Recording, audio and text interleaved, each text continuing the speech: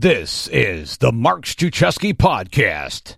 On the episode today, we're going back to the archives, back to February 8th, 2018, to episode 64, Evan Carmichael. He's the author of Built to Serve. He has over 2.6 million YouTube subscribers, and he's a Forbes Top 40 social marketer. It was a great interview back in 2018. It's a great interview to hear again on the show, back to the archives on the Mark Struczewski Podcast with Evan Carmichael. Evan, thank you so much for being on the podcast today. I'm excited to be here, Mark. Let's do it. Well, let's set the whole podcast interview in context. Tell my audience who you are and what you do. Sure. I think I'm best known as a YouTuber and an author. I have a channel off my name, Evan Carmichael, where I make 3 videos a day profiling different famous entrepreneurs and what you can learn from their advice and success. We just recently crossed 1 million subscribers. So if you have entrepreneurs in the room who are listening in, they may be familiar with some of my work. Written 2 books. Your One Words about finding your most important core value, and then the Top 10 Rules of Success, which is based off of my YouTube channel.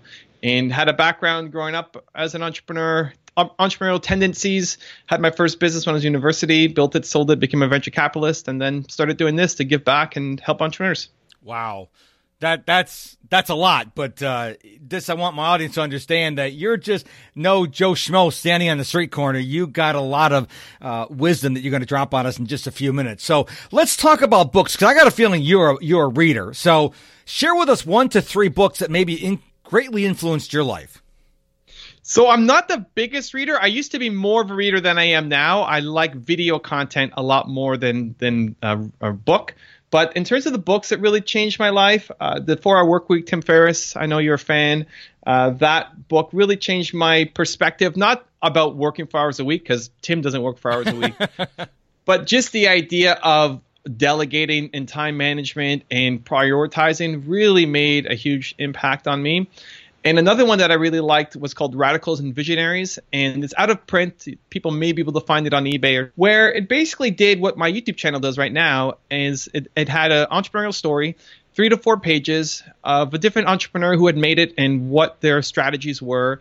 And I would read one of those stories, 3 to 4 pages again every day, just to get myself some motivation, some ideas to help me build a business, because entrepreneurship is a lonely game and takes a lot of motivation to stay on track. So I think those 2 books really had an impact early on in my life. Now, I will confess to my audience that when I first heard the book, The 4-Hour Workweek, a long time ago, years ago when it came out, I thought what most people thought. Wow, 4 hours a week?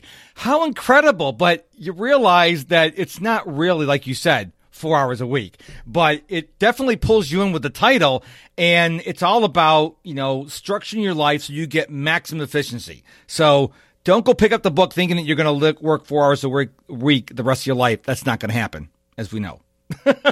So let's talk about failure. I don't like talking about failure, although we can grow from failure. I want to know, how has failure or apparent failure in being productive set you up for later success? Do you maybe have a favorite failure of yours you could share with us? So I think failure is super important to talk about, because I don't think enough people do. And I think people have unrealistic expectations when they're launching their business. In my first company, I was 19 years old. I was struggling, and I thought it was going to be way easier than it actually turned out to be. And I was too embarrassed and ashamed to ask for help and to tell my friends, because I was living the entrepreneur lifestyle, and I was the one who turned down the job offers to go do this thing. And, I was supposed to have life made. Meanwhile, I was struggling and making $300 a month. And I think it was just that stigma that they would see me as a failure, and I thought it would be a lot easier than it was. And so I think it's really important to have that conversation. I wish more people were around that time. So thank you for being a voice. I think people just need to adjust the perspective of failure. I think by studying and modeling the success of all these people that I profiled, in my own story, you realize that you really do fail your way to success, that the people who've had the most success also have the most failures. Failure is really only failure if you let it be final, if you don't learn anything from it, and then you take your shot once and it doesn't work out and you think, okay, well, now I'm never going to be an entrepreneur. Like, the most successful people also have the most failures. And it's just a feedback mechanism to know that this is one way how it's not going to work out. And when you wrap your head around that and you just get back on the horse and do it again and find another way to stand, then eventually you figure things out and you win. And just having that perspective that this is only failure if I quit, then I find that to be really healthy and helpful. Yeah, and I agree. And nobody is a failure. You may have failed at an endeavor, but you are not a failure. And I think a lot of people, they try whatever, X, Y, or Z, whatever, and they fail. They think of themselves as a failure. And what you're saying is that you're not the failure. You just, what you did didn't work out. So you pick yourself up and you get going to doing something else. Am I hearing you correctly? 100%. And it also may be other people in your life telling you're a failure. Like your business doesn't work out, and so your parents think you're a failure, and your friends think you're a failure, and your community thinks you're a failure. That could be really tough if you don't have a supportive environment to help you. But you're absolutely right. It doesn't mean that you personally are a failure. It just means one thing that you tried didn't work out. And just like any skill that you're trying to learn how to skateboard or to ski or pick up French or learn how to cook, like whatever it is you're trying to learn, you are going to fail. You don't just get up on the hill and be awesome as you ski down it. You're going to fall 1,000 times. And so just expect it not to work. Expect it to fail.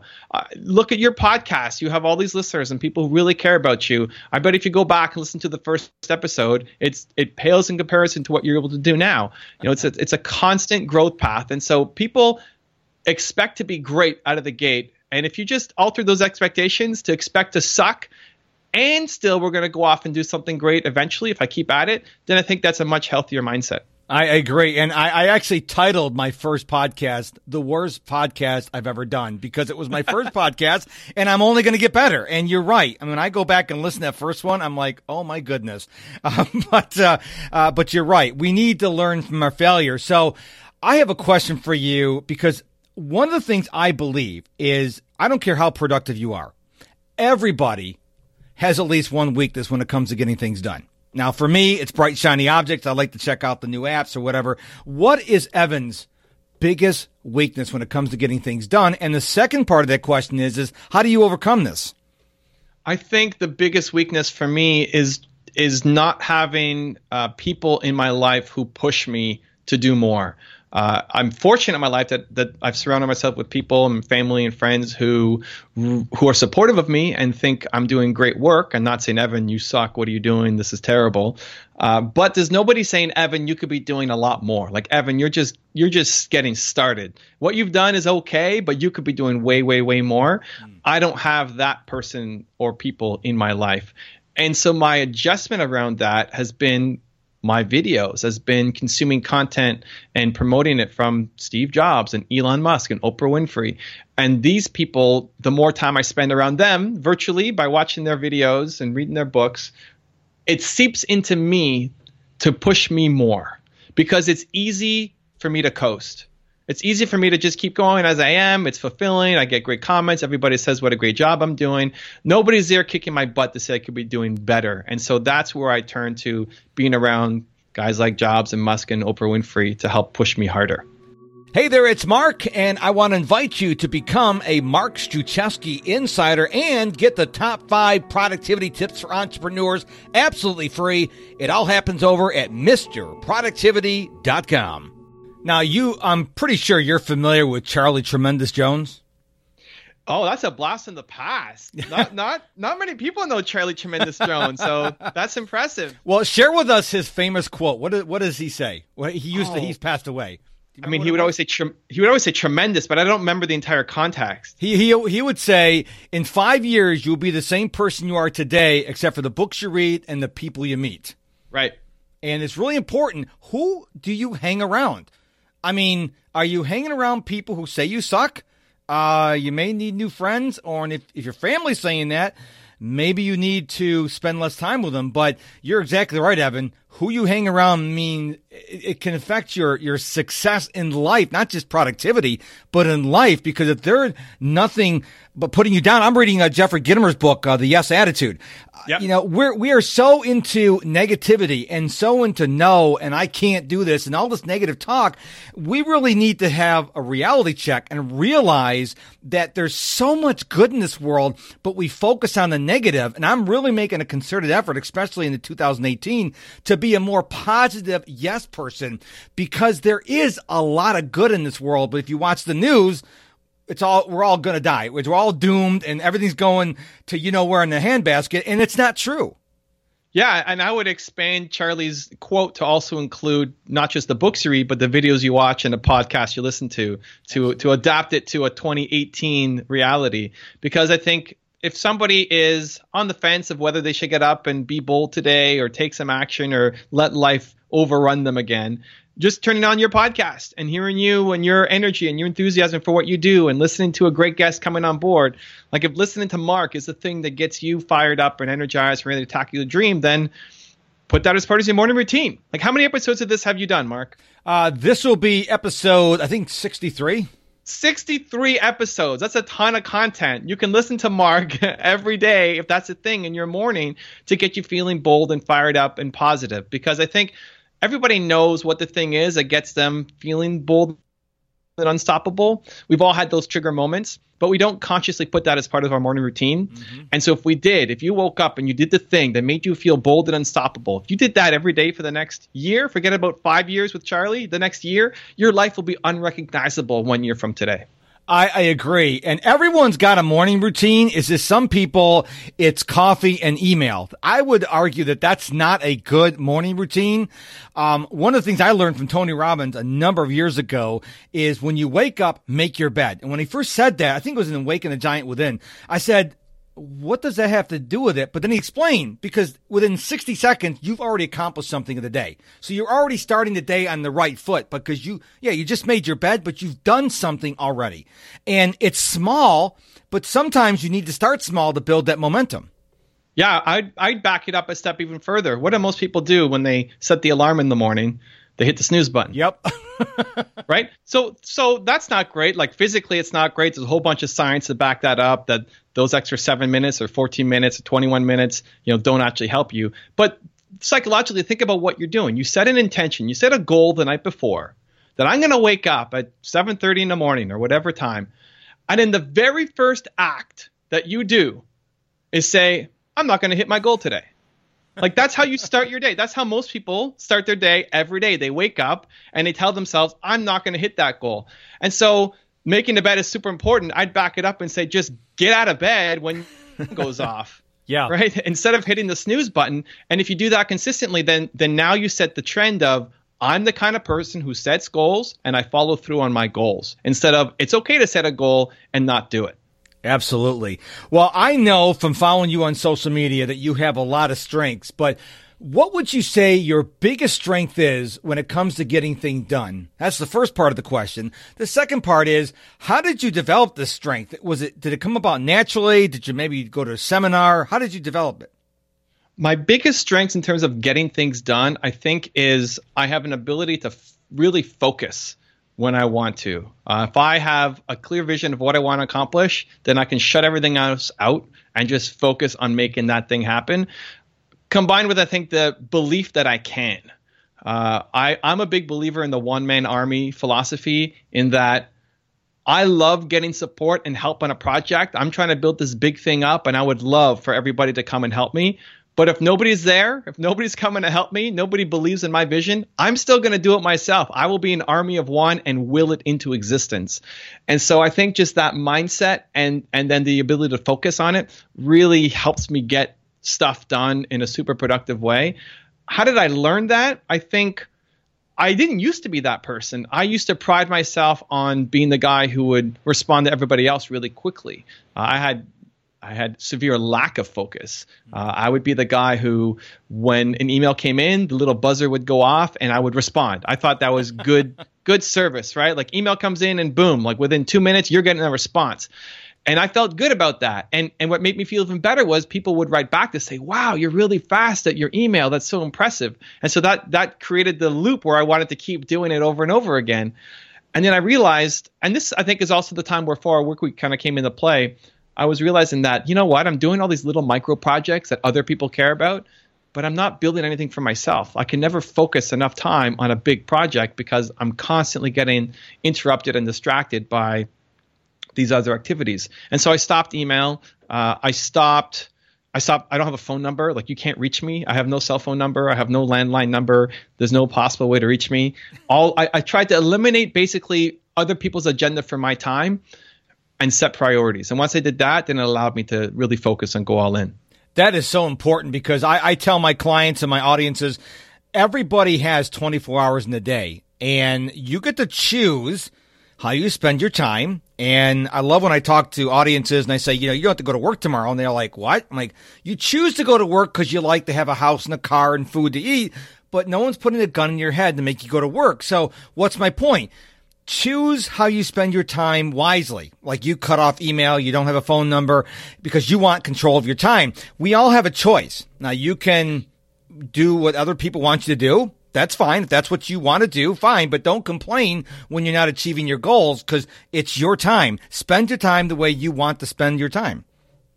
100%. I got asked a question earlier today on my channel around how many hours do you sleep, and they're trying to cut back on their sleep to be more productive. And it's like I sleep 7.5 to 8 hours a night. I get decent sleep, but it's not about cutting back half an hour or an hour out of your sleep to be more productive. Like, I'm working in the other 16 hours. Yes. I would throw 4 hours of my day up against your 8 hours and let's see the results, right? And so a lot of people default to, I need to sleep less to make my dreams happen.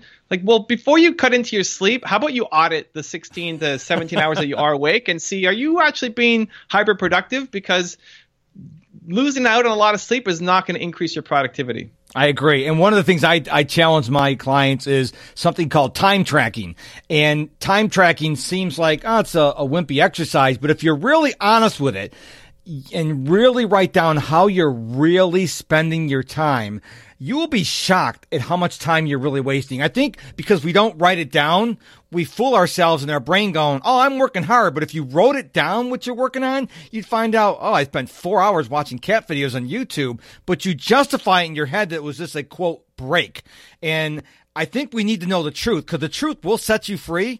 But if you're just playing games and lying to yourself, it doesn't matter what you do, sleep less or whatever, you're not going to be more productive because you're lying to yourself. 100%. And there's so many little mini distractions that pop up during the day, and that if you could just get 90-minute chunks to be focused and get to work on a project, you'd be amazed at how much you could actually get done. Absolutely. So I have a non-productivity question for you, Evan. What is an unusual habit or an absurd thing that you love? I love jumping on my mini trampoline while I work. I'm on my trampoline right now. I've been using a stand-up desk for probably just over a decade or so. That really helped save my knees and my back. For whatever reason, in my 20s, I had terrible back and knee problems, probably because I had terrible posture sitting at a desk. And so I moved to a stand-up desk and now moved to having a little rebounder. So I'm on a trampoline all day long, and it's awesome. So you're actually bouncing up and down while you're doing this interview? I'm doing little micro bounces, because if I actually do big bounces, you'll hear it, and I want some quality audio for your listeners. Okay. But yeah, in general, like, it's constant motion, constant movement. I'll do around 20 to 30,000 bounces a day on my trampoline. Hey, I now have an affiliate program where you can earn up to 30% commission just for referring people to my paid program. To find out more, go to MrProductivity.com, scroll to the bottom of the page, and click the link. Let's talk about the last 5 years. What new belief, behavior, or habit has most improved your productivity? I think it's constantly, so my one word is believe. My most important core value is believe. And I think it's funny looking at how much more I can believe in myself and the projects that I'm working on, and how that filters down into everything else that I'm working on. And so I think I have a limited view of what I believe I can do, even still now, today, of what I can accomplish.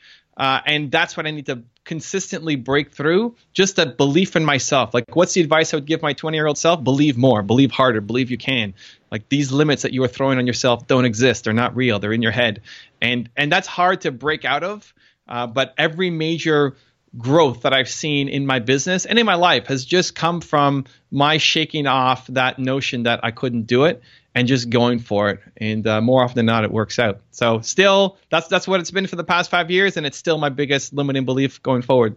Excellent. I want you to imagine that I gave you access to a gigantic billboard that you can place anywhere in the world with anything on it, and you had access to millions and billions of people that would see it. What would your billboard say and why?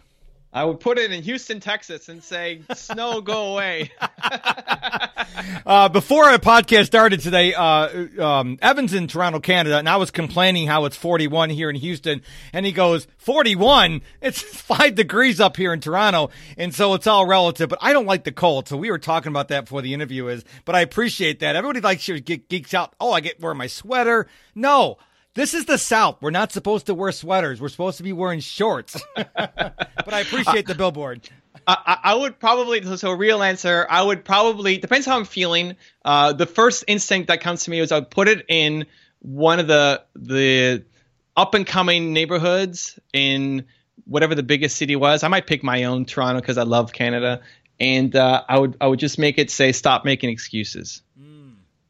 Wow. That's powerful. Stop making excuses. I think that is a cancer in people's journey to success, is making excuses. You agree?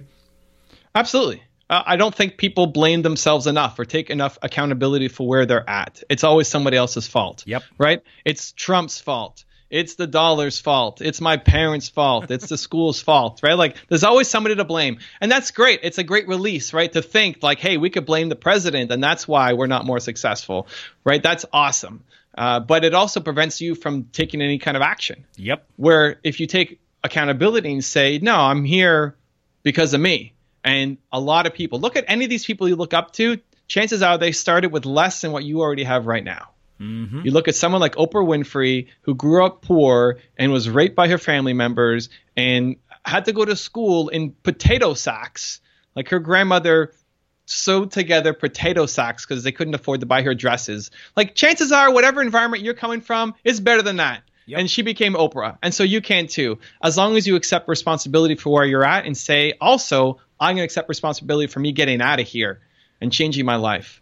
I agree 100%. I get really mad when people look at the rich people of the world like Mark Zuckerberg and, oh, he's the 6th richest man in the world. I'm like, he doesn't work 40 hours a week.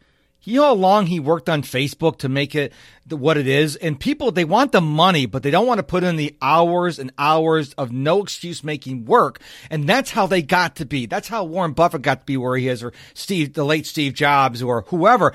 You didn't get to be successful. Oprah didn't sit around going, oh, woe is me. You know, I guess I'm just not going to make anything out of my life. She said, I'm not going to take that as an answer. And it goes back to what you said about no excuses.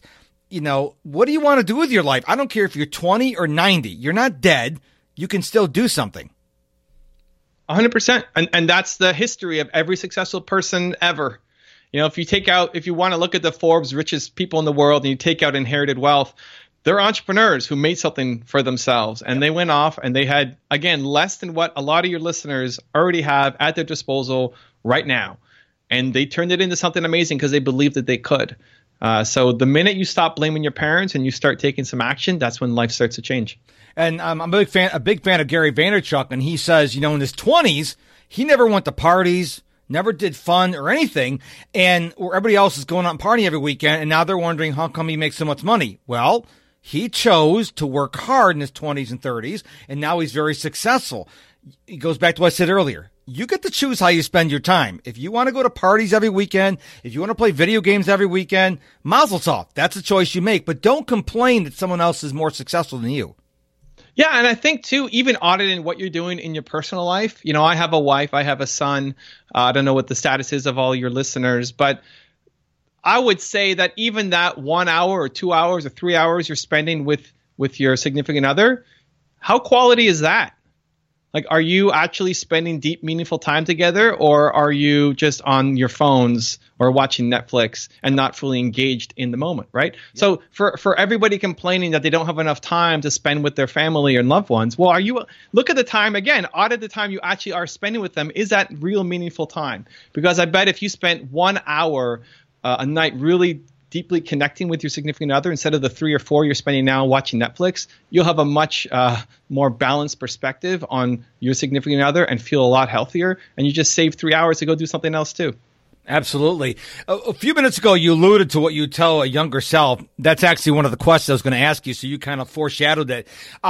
If you could go back in time and talk to an Evan, let's say elementary school age, right when you're beginning to transform your life, two questions here. First of all, what advice would you give yourself? And second, what advice did maybe someone give you back at that age that you would tell yourself, listen, when someone tells you this, just ignore it. It's bad advice. So 2 questions. Nice. Well, you know what? It's actually the same answer for both. Okay. My advice going back would say to believe in myself more, and that if I'm looking at that age, I'm just about to get into selling baseball cards and go on my little hobby businesses. And I would always think, well, I'm too young to do this. You know, I'm 8 years old or 10 years old or 12 years old and selling to people who are in their 40s and 50s. And that's how I learned how to negotiate over 5 and 10 cent baseball cards with 50-year-olds when I'm 11. But it was always that fear holding me back to say, well, I'm too young. I can't do this. And if I look back on it, it's actually an advantage. Like if I'm 11 years old selling baseball cards, I think that's an advantage. I think people would cut me slack a lot more than if I'm 45 years old, right? And so taking what you perceive as your biggest weakness and turning that into your strength is something that I didn't think of at the time, but the ability to believe in yourself more. And that advice also came from my parents. My parents, you know, I have 2 sisters, and I never got the grades that they got. And so every year I'd have to have that talk. We went to my parents' bedroom and sat down and had to talk about my report card. and I wasn't failing. I had B's and C's, but you know, my family had a high standard for education. And they would always tell me, you're Evan Castrilli Carmichael, and you can do anything that you want. That's how the conversation would always end. My mother's last name is Castrilli. It's my middle name. So you're Evan Castrilli Carmichael. You could do anything that you want. And that advice stuck with me. And in my office is a huge poster canvas of my parents and me when I'm 8 years old, around the age that my son is at right now. And that really served me. And I may have caused a bit of a rebellious streak. So if a teacher said, well, you need to do this, Evan, like, well, I'm Evan Castrilli Carmichael, and I can do anything I want. Doesn't always serve you, but, you know, it served me for the most part, I think, in a positive direction. And my son now being 9 years old, I'm trying to pass that on to him too, to say he's Hayden Carmichael. He can do anything that he wants. Well, I remember growing up, my mother used to tell me, you can do anything you put your mind to. And I believed her until I realized, no, I could never be like a horse jockey. I could never be like a basketball player. So what your mother told you was a little different than what my mother said. She said you could do anything you put your mind to. And I believe there's certain things that we are designed to do. Like I'm a speaker, podcaster, but if you ask me to go weave a basket, I don't care how much I put my mind to it. I may eventually figure out how to do it, but I will not be as good as someone who naturally could do that. Does that make sense? Yeah, I think natural ability is an interesting thing. I think there are some things that we are naturally just great at, and that means you don't have to work as hard. But often the most talented people are not the people who win. It's not just a function of talent. It's a function of how hard you work. And I think you'll see the people who win, yes, they have some talent, but they work extremely, extremely hard to get to where they're at. The world is littered with people who even had obscure talent or no talent and still ended up winning. You look into exceptions. You go to basketball. Muggsy Bogues was 5'3" or something, and he made it to the NBA. People say you have to have a great voice to be a singer. Well, what about Bob Dylan? Did he have a great voice? Did Willie Nelson have a great voice? You know, does Eminem have a great voice? It's like you find your own path, right? Like the whole rap industry evolved where people are not singing anymore. They found a new way of singing where the traditional metrics don't matter anymore. It's harder in defined roles. Like in basketball, it's a lot harder because it's defined rules on how to win. And so if you're tall and big, you have a better chance of winning because there are defined rules. But as soon as you escape that, you go to entrepreneurship, there are almost no rules. Right. So you could win at anything. And it's best as a combination of what you are great at and what you love doing. But I would say that the passion and the love trumps the natural talent, because if you are willing to go all in on developing a skill, you can get really, really good at something, even if you had no natural ability at the start.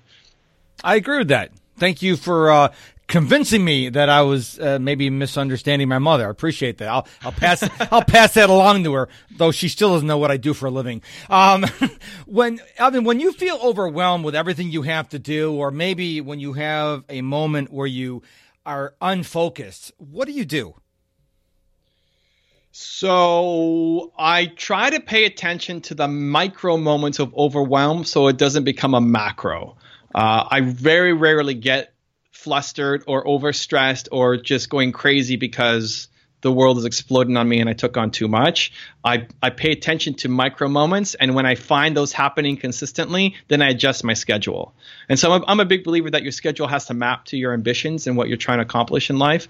And if I ever feel overwhelmed, it's because I don't have enough time typically to go do the thing that I want to do, whether it's be with my wife, whether it's work on projects, be with my son, whatever it is. And so when I'm feeling those moments of overwhelm, I need to adjust my schedule. And then I know that it'll work out. I know that by adjusting my schedule that things will eventually take care of themselves. I don't meditate. I don't have to do breathing exercises or do anything to calm myself down, mostly because those massive situations, I've eliminated them from happening. Eliminating from happening. That's pretty powerful right there. So you're being proactive is what you're saying. Yeah, being proactive, paying attention to the micro moments. And again, like if something big happens, my parents haven't passed away or had serious illnesses or anything like that. But if that happened and then suddenly I had to spend 3/4 of my day at the hospital, as an example, everything else is little stuff, right? So what about my YouTube channel? I'll make a video to say, hey guys, I'm in the hospital with my mom. I can't make videos. Right. That's 1 million subscribers. They're used to 3 videos a day, and now they're going to get nothing. But in the grand scheme of things, it doesn't really, I'm not stressing out about it because I'm concerned about my mom. Yeah, and that makes a lot of sense. I shared with this before on my podcast, and it's new to you. Back in October, my wife fell and broke her arm at home. Well, the productivity specialist that I am immediately had to take care of her. I mean, nothing else mattered at that point because my wife had hurt herself. And life happens. I mean, I don't care how much you plan your day, something may happen. And it could be something with your health or your family's health or whatever. And you just have to, you can get angry and scream and punch the wall, or you can say, hey, I got to deal with whatever life dealt with me because this is what's in front of me right now. Yeah. And you know what else I think really helps? Just in listening to you talk, is I have the mindset that this is just a warm up. That whatever problem I'm facing right now, this is the warm up. If I'm working out and I'm at my max and I'm about to give out, like I can't go anymore on this bike, this is just a warm up. And so the minute you say that this is hard or this is too crazy or I'm overwhelmed, then you've reached your max, and that means you're not capable of more. And I feel like I should be capable of solving bigger problems than the ones that are in front of me right now. So this is just a warm up. Very interesting you said that, because when you were saying those words, I immediately thought about my biggest fear of giving up, because I'm still, unlike you, I'm still growing my business and my brand, but I'm sure you're familiar with Think and Grow Rich. And in there's a story about stopping 3 feet from gold. And I'm not going to get into the story now. Go read the book. It's a book you need to read. But I do not want to quit today, and then next week I would have landed a multi-million-dollar client. And that's what keeps me driving, because like you said, your breakthrough usually happens right at the point where you're just about ready to give up. And most people give up. Well, if they just keep on going, who knows what's going to happen? But if you give up, it's not going to happen. Yeah, I mean, in studying success and in, again, my own journey, you want to do it to do it. Like I make videos because I want to make videos. And if you get great at something, you provide enough value, you'll make the returns, you'll find the gold. But the quest isn't for the gold. The quest is the process. Yes. Right? And if you look at the people you name, Mark Zuckerberg and Oprah Winfrey and Steve Jobs and all these people, Warren Buffett, they're not doing it just to try to make a boatload of cash. They're doing it because they're on a mission. Mm-hmm. And so entrepreneurship is so hard. It's so insanely hard that you have to be a little bit crazy to do it. Yep. Because otherwise you should just give up. It's crazy. You're going to feel so low on your self-esteem and so alone. And it's such a crazy battle to try to fight that the only thing that keeps you going is the love for the work. And if I look at my journey, this path of being a YouTuber now, I never went out to try to be a YouTuber. It wasn't even a thing when I started doing this. I just really wanted to help entrepreneurs not have to struggle the same way I struggled in my business when I was getting started. And it's evolved and it's grown and it's been an amazing journey. But there's also, I take the approach of there is no gold.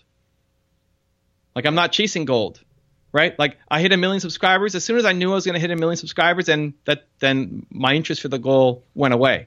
Because if we're constantly chasing goals, then once you hit your goal, you're sad, you're depressed. Mm-hmm. And more important than hitting the goal is enjoying the dig. Yes. More important than reaching the gold is enjoying the dig to get the gold. Yes. When you were saying that, Evan, a thought popped in my head. And Mount Everest is the tallest point on this planet of ours. And now they have apparently helicopters that'll actually take you to the top. Now, for me, I would never take that helicopter ride to the top because to me, it's like, okay, I didn't earn anything. I didn't earn the right to stand on the summit of Mount Everest. But if I took that 6 months and worked my way up the mountain, then it means something. And I think that's what you're saying about the gold, unless I'm misunderstanding you. It's the journey. It's the dig. It's the grind. Then when you achieve that goal, it means more to you than someone just gave you the money or wherever the goal is. Yeah, I think it means more. I mean, nobody wants to race against 3-year-olds. What's the point? Right? Like, you could post you could crawl and still win. Like, who cares? And there is tremendous value in having goals, and it can push you. But I see the goals as more as the dark side that can still give you that little bit of a push, where the 80% should be the good side, the light side, the mission, the what you're doing, so that even if you never hit your goals, you would keep doing it. Even if I never made myself into a brand and did what I did, I would still be trying to help entrepreneurs because it fills the soul. And the goals can help you push a little bit further, but at least from my perspective, it's not the point. The goals add more clarity. The goals can make you more productive. The goals can focus your energy in the right direction, but you ultimately have to enjoy the work that you're doing to accomplish that goal. If it's just, I'm going to do anything possible to go and achieve that goal, well, you won't. Like, if you don't enjoy, not every day, every single moment, but if net, you don't enjoy the work that you're doing, if you don't enjoy interviewing people for a podcast, don't do a podcast. Right. Like, you're never gonna win. If you're not enjoying researching questions and finding guests and bringing on interesting people and interacting with the audience, like, if you don't enjoy that, like, it doesn't fill you up, then just go do something else. Because you'll have a lot more success doing the thing that you love as opposed to trying to do something that you hate just because you see there's an opportunity. I agree 100%. Evan, give us a peek inside your productivity toolbox. Are there apps or software, equipment, or what is in your productivity toolbox that you go to get things done? Super boring, man. Email, calendar. Like, I think people get locked into the tools too much. Right. I use an app every day called Fabulous that just reminds me of my habits and routines that I want to try to keep to in terms of, like, drinking a glass of water and that kind of stuff. Things that I might normally forget to do in terms of building a new habit. But work-wise, I use email for most things, Facebook for my friends and colleagues. Everything is my calendar. I live by my calendar. But I use Google as my calendar. Whether you use Outlook or Google or you have a notepad or whatever, it's really just deciding that you're going to be productive, and then you figure everything else out. Where I think a lot of people think the tools are going to save them. Yes. Right? Like, when I get Evernote, then I'm going to be productive. That's the key, right? Or forget Evernote. It's all about Trello or whatever, right? It's like, and it's fine. You need tools. Listen, like, we're talking here over the internet, over tools, right? We're using Skype to make this thing happen. It's beautiful and amazing. We need the tools. But I think people put too much stock in the tools and think that's going to save them, where it's really your decision to start getting productive, and then you figure out the how. Thank you so much for saying that, because one of the questions I do not like to answer when people say, what app do you use for ... And I'm like, you're asking the wrong question. It's not the app. And it's not what phone you have. It's not what computer you have. And I thank you so much for saying that, because I've been trying to preach that for years, and people are thinking it's a magical, what's the perfect calendar app? There is no perfect calendar app. Right. So now you need to adjust your questions with your guests now. Stop asking that question. Point taken. Point taken. Well, I tell you, I'm getting a lesson here, folks. Evan, where can we find you online? My YouTube channel, I think, is where most people would know me from. If you just type Evan Carmichael, I'm there. If people want to connect kind of one-on-one and get a personal reply, Twitter, Instagram, and Snapchat, I'm more face-to-face making quick videos for people. So any of those places. Thank you so much for listening to this episode of the Mark Struczewski podcast. I really hope it served you well today. Now head on over to my website, MrProductivity.com. Sign up to be a free Mark Struczewski Insider. Get my top 5 productivity tips for entrepreneurs. Absolutely free. It's my gift to you. And until tomorrow, my friend, go be productive.